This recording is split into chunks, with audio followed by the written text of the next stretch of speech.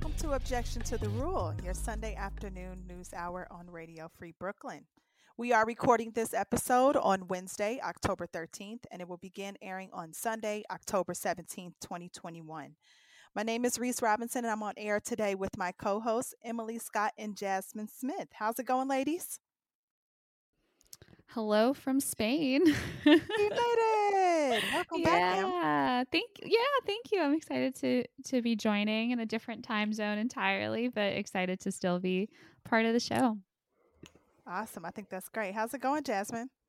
I'm doing okay. How are you guys? Doing okay. Doing Mhm. okay. Not too Yeah. bad for a Wednesday. It's a little Mhm. different, but we try to work it out, so it's gonna be a good show. Yeah, it is also the morning, which is not my time to Right. shine. And I'm over here. Well, it's the morning in New York. Yes, it's La Tarde in España. Wow. Es Well, la we got tarde. just work with us, y'all. We're gonna make it work. So, on the docket for today's episode, for local news, we will be discussing a New York judge siding with healthcare workers about religious exemptions for vaccine mandates. In national news, we'll discuss a story out of Benton Harbor, Michigan, concerning their lead contamination water crisis. For world news, we'll be discussing how Spain is making moves to reconcile its legacy with dictatorship. And we have some good news about Biden restoring national monument protections that have been removed by Trump.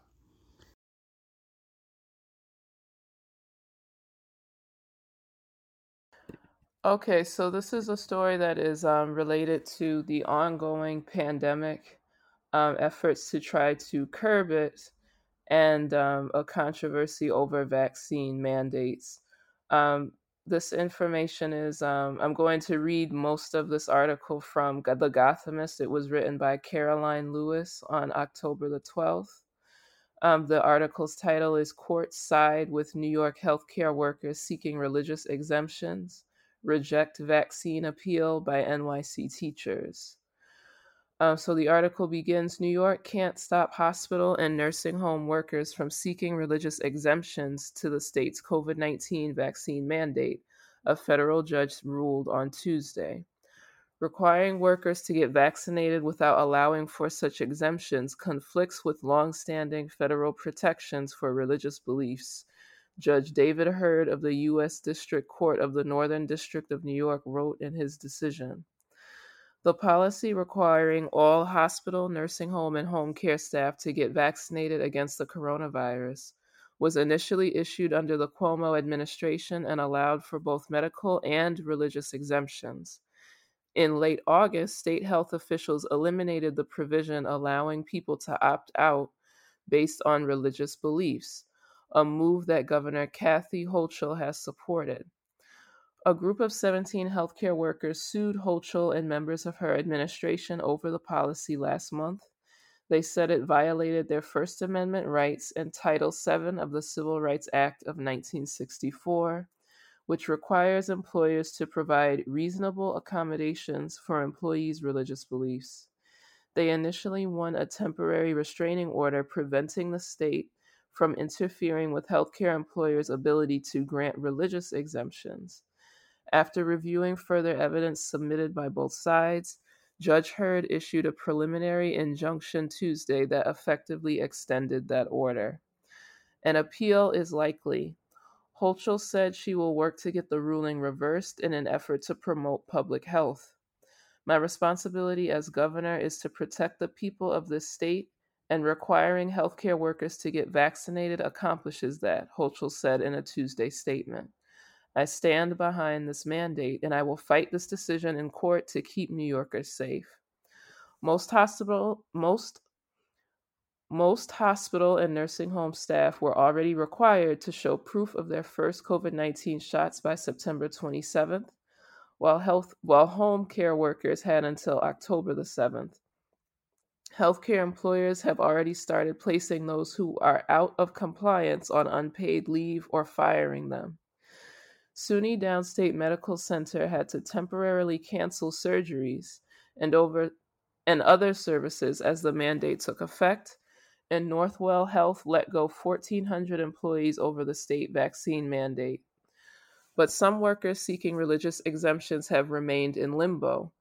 WNYC/The Gothamist has reached out to several hospital systems for comment on how they are handling religious exemptions in light of the last ruling. Even if the decision is upheld, that doesn't mean everyone seeking a religious exemption will get one. One of the implications is that there has to be an opportunity for employees to request accommodation, said Alicia Willett, president and dean of Albany Law School. It doesn't mean the employee is going to get the accommodation or that the employer is required to accommodate. New York City's vaccine mandate for Department of Education workers allows employees to seek religious exemptions. Many, but not all, of those requests have been granted. Ahead of the September 27th vaccine deadline, the city had already approved more than 500 such requests, a DOE spokesperson said at the time. Still, DOE staff who sought to block the mandate in court after it went into effect claimed the city was being, quote unquote, openly hostile toward people's religious beliefs. A federal judge in Manhattan said at a hearing on the case Tuesday there was no evidence of such hostility and declined to grant the plaintiff's request. DOE staff who have been granted exemptions so far represent more than 20 different religions, Laura Minacucci, an attorney for the city, said at the hearing. No major religion has stated that people should not get vaccinated against COVID-19. But plaintiffs in the case challenging the state mandate say they have sincerely held religious objections to the COVID-19 vaccines that are currently available. And just a little background, this is also from The Gothamist. It's a separate article that explains further what some of the religious exemptions are.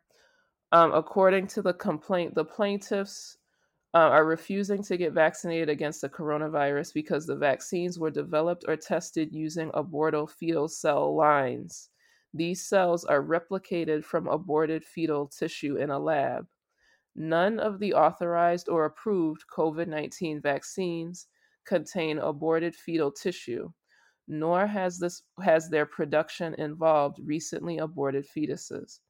The production of the J&J vaccine relied on fetal cell lines that came from a fetus aborted in 1985. Pfizer and Moderna used fetal cell lines early in their testing process. And I'm going to be on our social media putting links up of that explain in great detail and, in my opinion, in a way that's very clear what fetal cell lines are. So these are not like tissue from abortions or anything. It's in the process of creating vaccines and seeing how cells behave.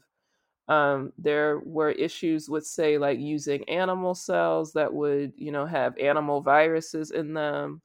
Or I think people are aware of the HeLa cells, the Henrietta Lacks cancer cells that, were taken without her permission and like reproduce on their own rapidly. But those are cancerous cells. So fetal cell lines are like basically photocopying like cells from aborted tissue from many decades ago, like from the 70s or the 80s. So there's no like tissue or anything. It's literally just cells that they're replicating in a laboratory environment to be able to run tests and things like that, as opposed to, say, like killing a lot of animals and then using like, an animal cell or something like that. But I will definitely put those links up so people can read more on their own. Thank you for that recap. That was a lot of information. Yeah. Yeah, super interesting. I didn't know a bunch of those things. I think the distinction that is being made between being allowed to request a religious exemption and then being automatically granted one, I think is really interesting and important. Yeah, I think a lot of times we don't really understand what that means, that terminology. And a lot of people, joke about it and don't really understand how in-depth the research can be behind it. But yeah, it's interesting to this debate in every atmosphere because you never really know. Like, do we really know what's really in these things? I'm joking right now, but people have many reasons that they have, and it's just important to know that it's not a joke. Some people take the research on these things seriously, and I think people should be allowed to make the choices they need to, but I also understand the need for public health to be safe. So it's a difficult conversation sometimes. Well, to Emily's point, I wonder what will happen then if it's like, yes, you can request the exemption, but no, we are not going to grant it. Like, I think that would then just it would be the same thing, because I think a lot of people are conflating that. Like, this is my belief, therefore you are required to accommodate me. When, the law does say like a reasonable accommodation. So you could probably make an argument that, given the nature of your job and what you're required to do, maybe it is no longer reasonable for your employer to accommodate that request, and you would have to find another form of employment. And I want to say shout out to my friend Laura, because it came up like months ago that she mentioned this to me, like that there are people who are spreading misinformation in that they're saying that they're basically implying that there's recently aborted like fetal tissue in the vaccine. And I think, as my grandmother likes to say, a little bit of knowledge is a very dangerous thing, because there's people that will take like a piece of information, not fully understand it, or maybe they do, but like they'll deliberately misrepresent it, so that people like will attach like these super, like they'll get very high strung and very angry about something that they don't fully understand, and just sort of latch onto it and not let go. Because I find it hard to believe that a lot of the people that are using this now, I feel like there's definitely probably people who do sincerely feel this way. And I also feel like there's probably people who see it as like an opportunity or like a loophole to be like, well, if I say it's for this reason, then there's nothing they can do. So they have to let me not get it. Even if like they don't really believe that there's this tissue in there, or they don't really understand like how the cells were used like in the early testing phases. I think that's a very good point, and I like that you brought up the actual research, because the spread of, I remember when the vaccine first came out, and there was so much chatter about, how we were all going to turn into zombies and all of this just dumb shit, that really just dissuaded a lot of people from doing the research themselves. And I think that's a really important point that you're saying, because we need to be accountable and hold people accountable for spreading lies and spreading misinformation. It's already hard enough for us to find stuff, but it's there if you want to look for it. So yeah, and the two articles that I'm going to post, one is from Reuters, and the title is "Fact Check: Johnson & Johnson's COVID-19 vaccine does not contain aborted fetal cells." So that's a Reuters fact check. And then News and Views: Why were fetal cells used to make certain vaccines? So this is from 4 years ago, and it's from the Children's Hospital of Philadelphia. So both of those go in extreme like detail, but in a way that's very readable and easy to understand for a layperson, which I think is very important. And also just there's so many different like things that the production of them may have involved something. I don't know. It's like with this issue, I always get a little bit like, I wonder how committed some of these same people are to like supporting fully formed born children, and supporting people that have kids, or like people who are alive right now that are being exploited and abused so that things can be produced for their benefit. But when it comes to this, it's like there's this extreme like hard line insisting that like there's like a child in the vaccine or something, when we're talking about cells that have been made in a lab from something from before the three of us were born. So that's it for my story. thank you so much, Jasmine. Definitely follow up on our social media for more information on that. We're going to hop into our first music break of the day. This is a jazz track called Banished, and it's by Tamil Rojan. We'll be right back.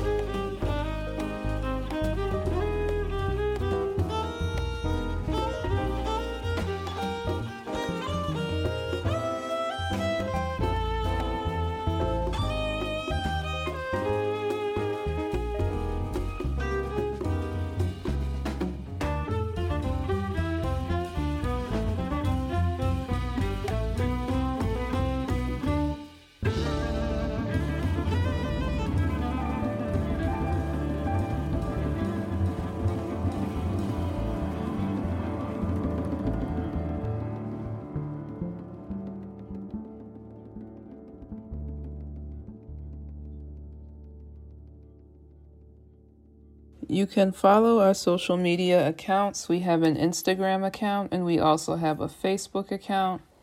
Our Facebook page can be found at facebook.com/Objection Radio Free BK.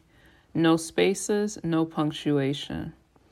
Our Instagram account is at Objection to the Rule. Again, no spaces, no punctuation marks.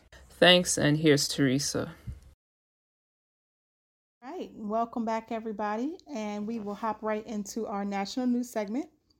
So for this story, I reviewed two articles. One was on The Guardian. The title of that article is Michigan Tells Majority Black City Not to Drink Tap Water Amid Lead Crisis. And the other one was from TheRoot.com by Terrell Germain Star. And the title of that article was Majority Black Michigan City Has Water Problem That Rivals Flint Water Crisis. Residents of a majority black city in Michigan have been advised by the state not to use tap water for drinking, bathing, or cooking out of an abundance of caution owing to lead contamination. For at least 3 years, residents of Benton Harbor, Michigan have been suffering from lead-contaminated water with what experts describe as insufficient intervention from state and local officials. This month, the state promised to expand free water distribution in the city and reaffirmed its commitment to comply with federal lead regulations.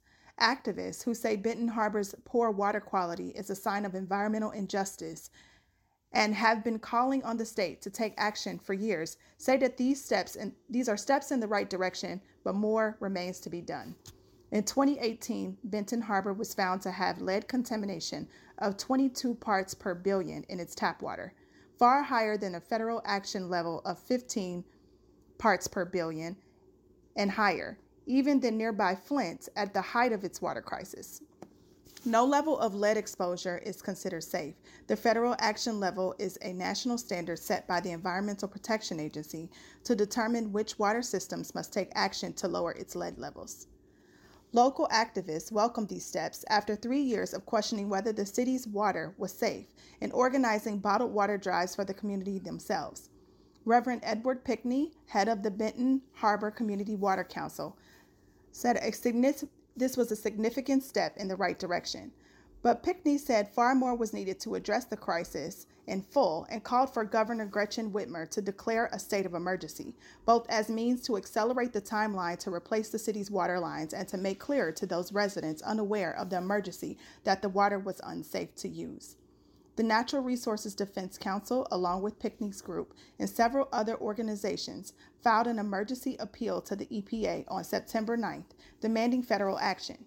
In an October 5th response, the EPA told the petitioners that it was now working with the state, county, and city to ensure there is prompt action to address the community's public health needs. The federal involvement has triggered more assertive response from the state, according to Sidney Roper, Michigan senior policy advocate for the NRDC. Following the petition in September, the Michigan Department of Environment, Great Lakes, and Energy said it would work with other agencies at the state, county, and municipal level to bring water filters to every home in Benton Harbor and to provide bottled water to the residents, measures that were previously spearheaded by Pickney's group and other volunteers. Whitmer, meanwhile, signed a budget allotting $10 million to replace the lead lines in the city. But the real challenge that remains is replacing these lead lines and doing it soon. Under the proposal, the pipes will be removed over the course of 5 years, but it's unclear how the project will be funded. Joe Biden's infrastructure bill that passed that will put $45 billion towards replacing the nation's aging lead lines, but are currently stuck in legislative impasse in Capitol Hill. So I know a week ago, we talked about the different financial issues we was having with the government, and I didn't really get a chance to talk about the infrastructure bill, but there are many stories like this in cities across the nation that have not been restored. Main places that are probably housing like older communities of people who bought their houses a long time ago and there's been no real infrastructure done. But the fact that this city has been battling this already for 3 years and it'll take 5 more years to really make an impact to save them is a real injustice in this city. Wow. And just if you're curious, the Benton Harbor Community Water Council, their website is bhcwc.org.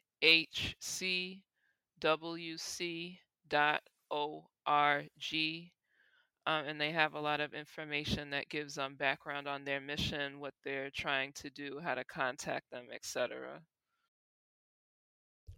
That's a pretty wild story. I think at this point, everyone, the majority of people know about the Flint water crisis, and that was certainly a huge story. The fact that this has been going on and that was, I mean, I don't know how long that took to make national news, but it certainly wasn't 3 years.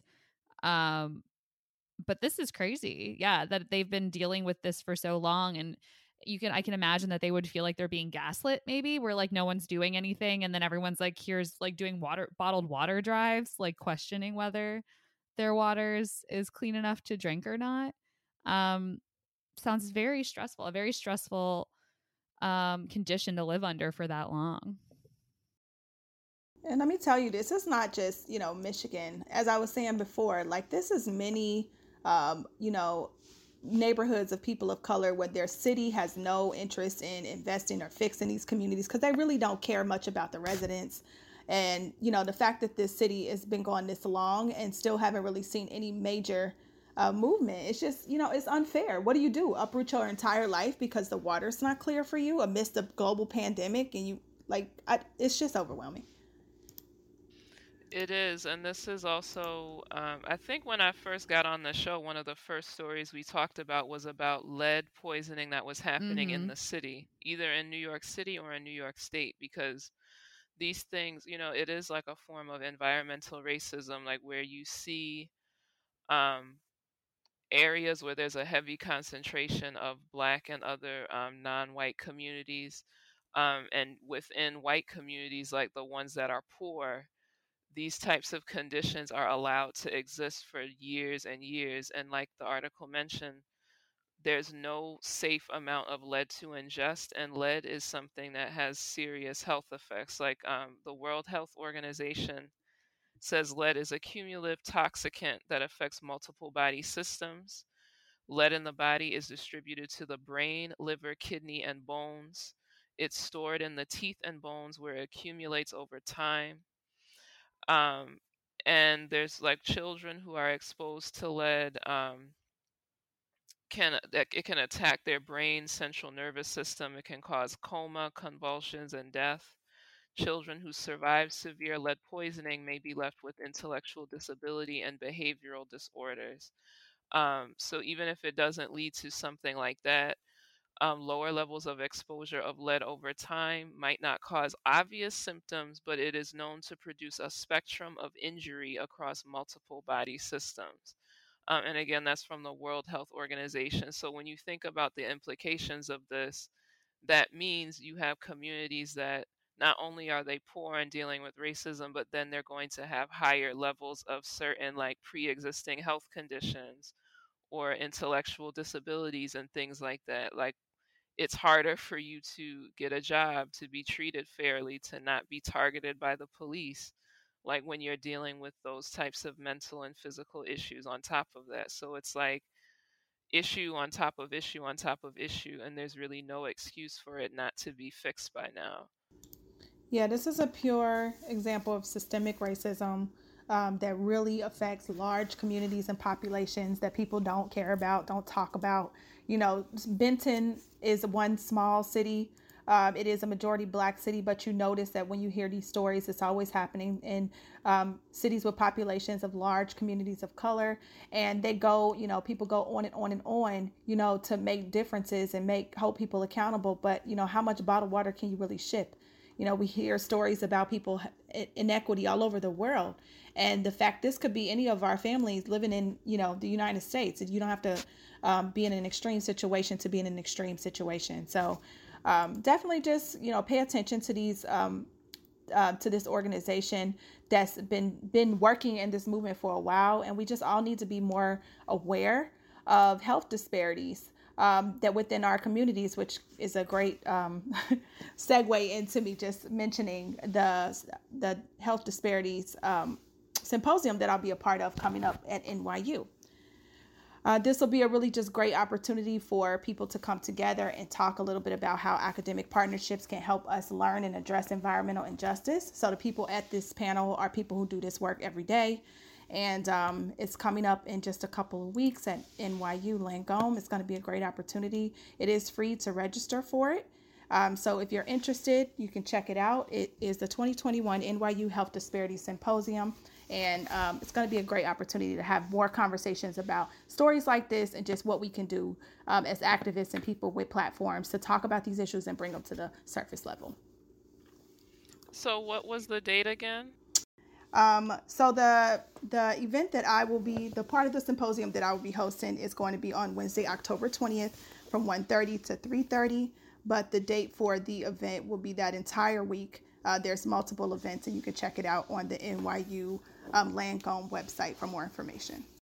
Great. Yeah, because these things are, I think a lot of times, unfortunately, with climate change and other issues, people talk about like, oh, it's happening in all these other places, but it's coming to the US soon. And it's like there's people that are already living with the effects of climate change, of like breakdown of infrastructure, water scarcity, not having clean water in the United States. Like it's something that's happening globally, and it's definitely happening here and has been for generations.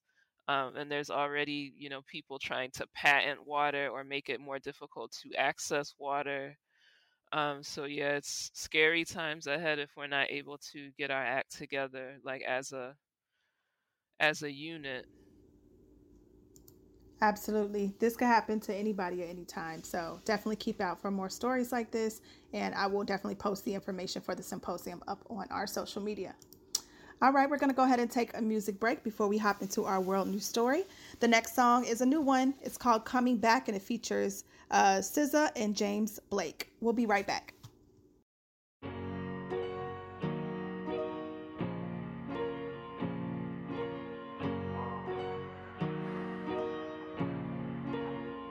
Stick to that. So I'm coming back, coming back, coming back, coming back. 'Cause it hurts like the end of the world.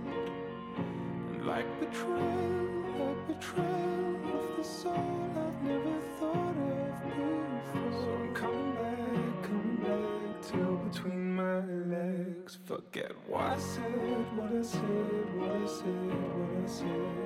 There's a mile between my heart and my head. So I take it all, take it all, take it all back.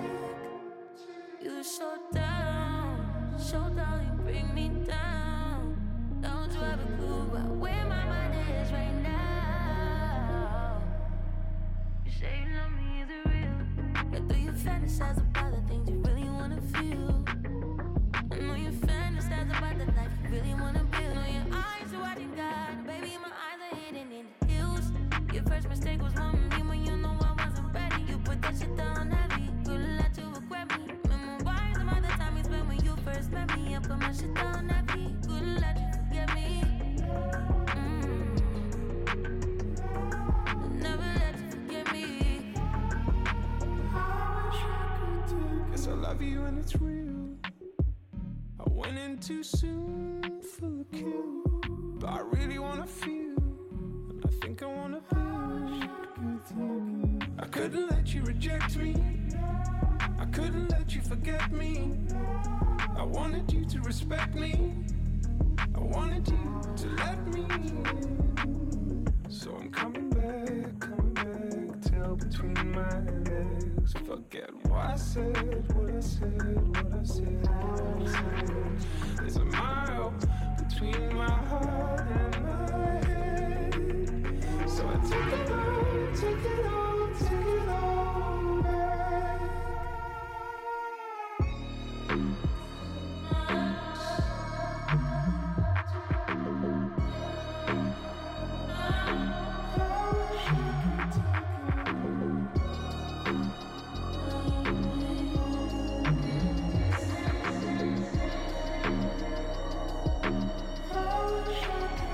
Say you love me, is it real?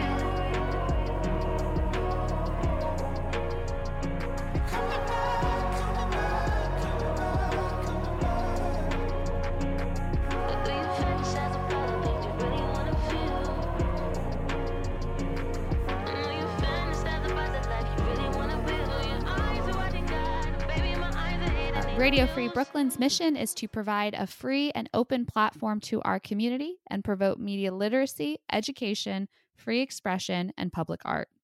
We rely primarily on donations from listeners like you. Every dollar helps us stay on the air and allows us to continue our work in the community. We are a 501c3 nonprofit organization, so all contributions are tax deductible. Please support with a monthly pledge or a one-time donation at radiofreebrooklyn.org/donate. Welcome back to Objection to the Rule on Radio Free Brooklyn. And now we will hop over to Spain for our international news segment. Go for it, Emily. Playing foreign correspondent. But I picked a story from Spain. It's a great story. It's really interesting, and I really enjoyed learning about it as well. Not that it's a happy thing, but Jasmine, you can cut all of that if you want. I'm so sorry. Anyway, this story comes from an October 9th article in The Guardian by Sam Jones, titled "Old Wounds Are Exposed as Spain Finally Brings Up the Bodies of Franco's Victims." In 1940, thousands of the dictator's opponents were summarily shot and thrown into mass graves. Now these are being opened. The article explains, quote, between the 16th of March and the 3rd of May, 1940, 26 Republican soldiers, workers, communists, and trade unionists were summarily tried and shot dead in the central Spanish city of Guadalajara. Their bodies were tossed into a 4-meter deep pit in the corner of the local cemetery reserved for suicides, the unbaptized, the unconfessed, and the irredeemably wicked. The area was sealed off during the Franco dictatorship, leaving the men's relatives to pay their respects by throwing bunches of flowers over the wall. Today, however, the bodies of mass grave number 4 of Guadalajara's municipal cemetery are being brought up for a decent reburial and are emerging into a country still bitterly divided over how to deal with the toxic legacy of the Civil War and the 4-decade dictatorship that followed. This week, Congress will debate the socialist-led government's Democratic Memory Bill, which builds on landmark legislation from 2007 and which is intended to settle Spanish democracy's debt to its past. Its 65 articles include a census and a national DNA bank to help locate and identify the remains of the tens of thousands of people who still lie in unmarked graves, a ban on groups that glorify the Franco regime, and a redefinition of the Valley of the Fallen, the hulking mausoleum outside Madrid where the dictator lay for 44 years until his exhumation in 2019. However, quote, Spain's Conservative People's Party, or PP, the descendant of a political alliance founded by former Francoist ministers, has long opposed efforts to probe the past, arguing that the pact of forgetting that enabled Spain's return to democracy ought to be respected. And a 2019 article in The Guardian, also by Sam Jones, explains that Spain, quote, in its headlong rush towards democracy, chose not to remember. Both the 1977 law granting amnesty to those involved in crimes during the Civil War and dictatorship and the Pact of Forgetting were intended to help the country move beyond Franco as quickly as possible. The dead, including Franco and the 100,000 people still buried in unmarked pits around the country, were left where they were in the belief that sealed graves would ensure sealed lips.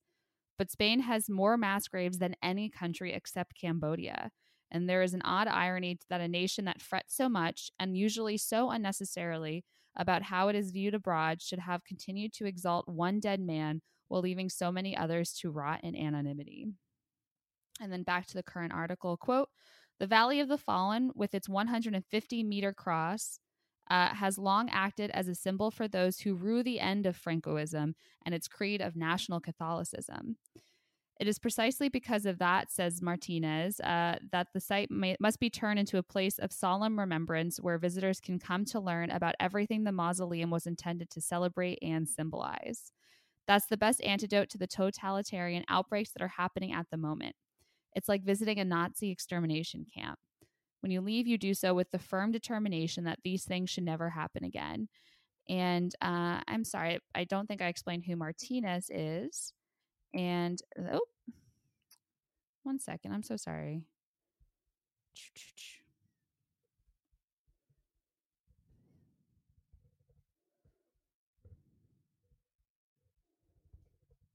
Martinez is a historian who was appointed Secretary of State for Democratic Memory last year. Alrighty.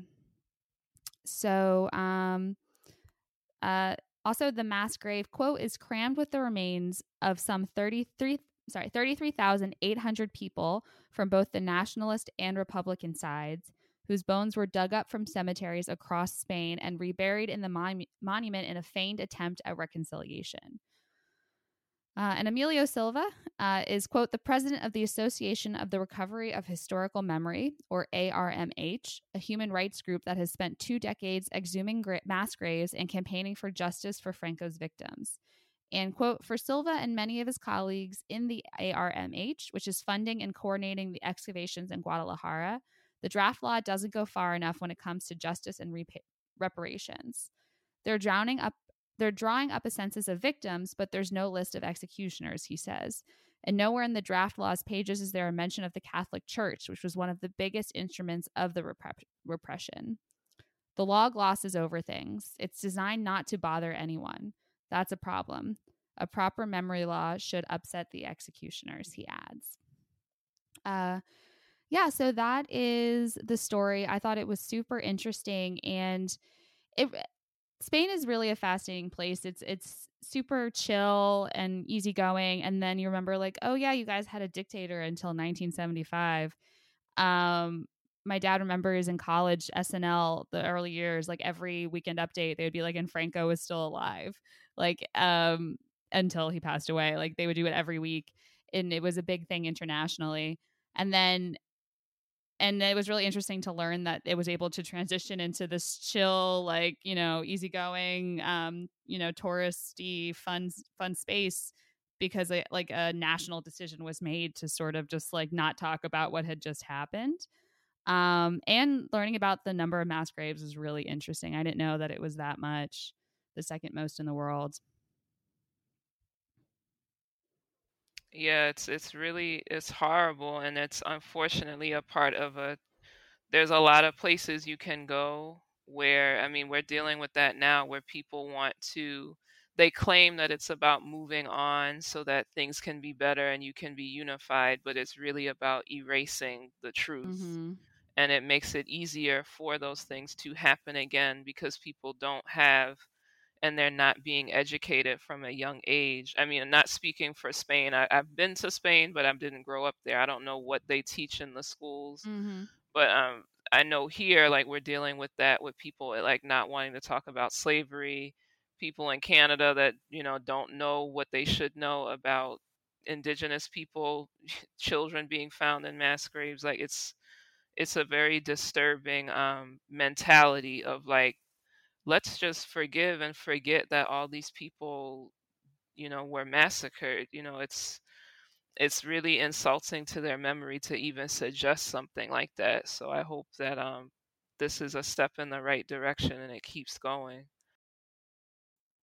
Yeah, I think as difficult as it is for us to have conversations that talk about the dark past, that's the only really way for us to move forward, because you have to remember, like, these wombs of generations of people don't just go away because you give a holiday or you do something to acknowledge it. There is lots of healing that needs to be done, and people need to be held accountable. Um, and we need to just have a moment for that. I think a lot of times we try to just focus on, well, how things have changed and what we can do now. And the reality is, it may not be as direct, but you know, there are still elements of um, those time periods that are with us now. And having a moment to look back, to look forward, and really taking in how these atrocities have affected people's lives and how they will. It's the only way that anybody can really be healed by anything. Yeah, and if you're in New York City, when I was in college, we had to read a play written by this author. His name was Federico Garcia Lorca, and he was executed by at the beginning of the Spanish Civil War. He was a playwright. He was also a poet. He was also gay, so I'm not sure. I'm sure it was a combination of those things, and also his political activity was the reason why he was murdered. His remains have never been found, But if you're in New York, there's a very beautiful mural dedicated to him. It's at 126 Lafayette Street. And I always like to look up at it whenever I'm in that part of the city. So if you're in Manhattan or you find yourself in Manhattan, keep your eyes peeled for it.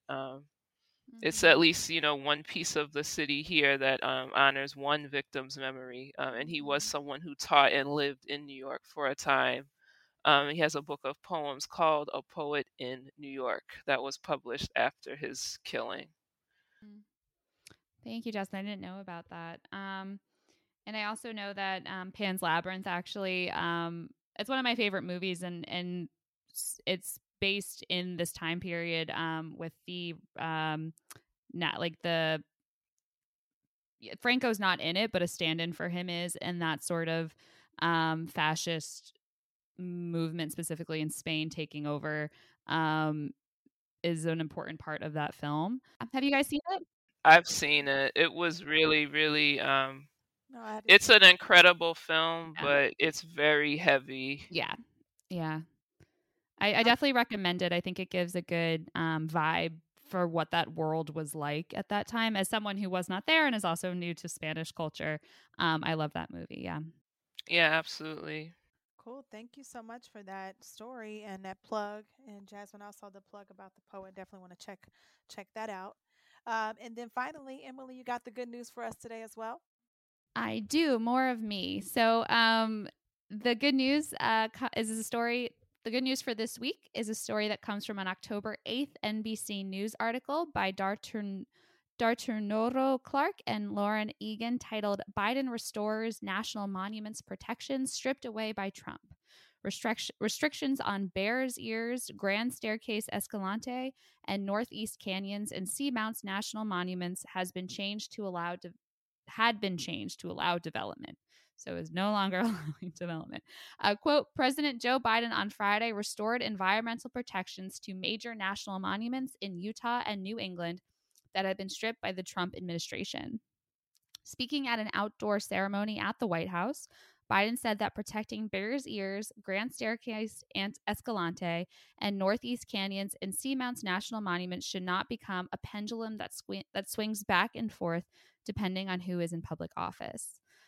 Quote, while in office, President Donald Trump gutted or lifted restrictions on all three national monuments, dramatically reducing their size and allowing development, mining, ranching, drilling, and fishing to take place on the lands.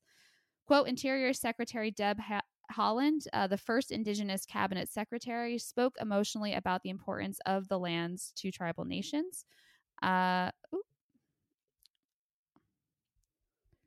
Sorry. Quote, today's announcement, it's not just about national monuments. It's about this administration centering the voices of Indigenous people and affirming this shared stewardship of this landscape with tribal nations, Haaland said. Together, we will tell a more complete story of America.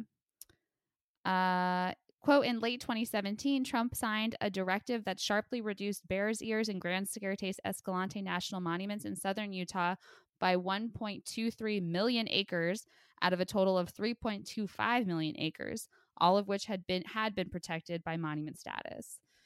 Quote, environmentalists and Native American tribes had sued the Trump administration over the directives and have pressed Biden to restore the protections.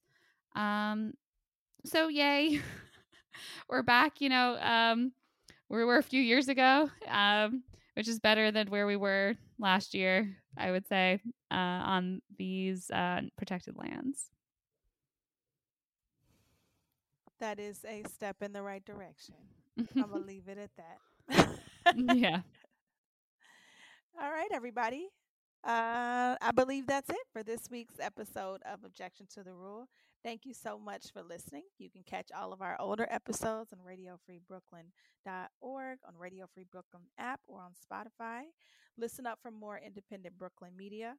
Our final track of the day is another great jazz record. It's called Giant Steps, and it's by Ulysses Owens Jr. and the Big Band. We'll see you next week. Bye. Bye. See you next week. Happy spooky season. Bye.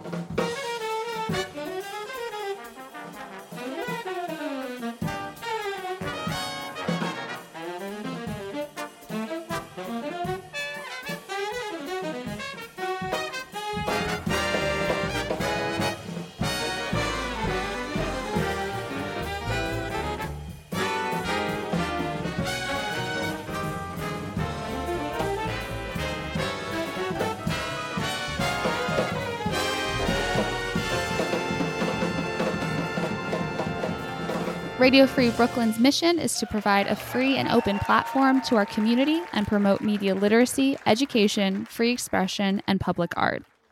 We rely primarily on donations from listeners like you.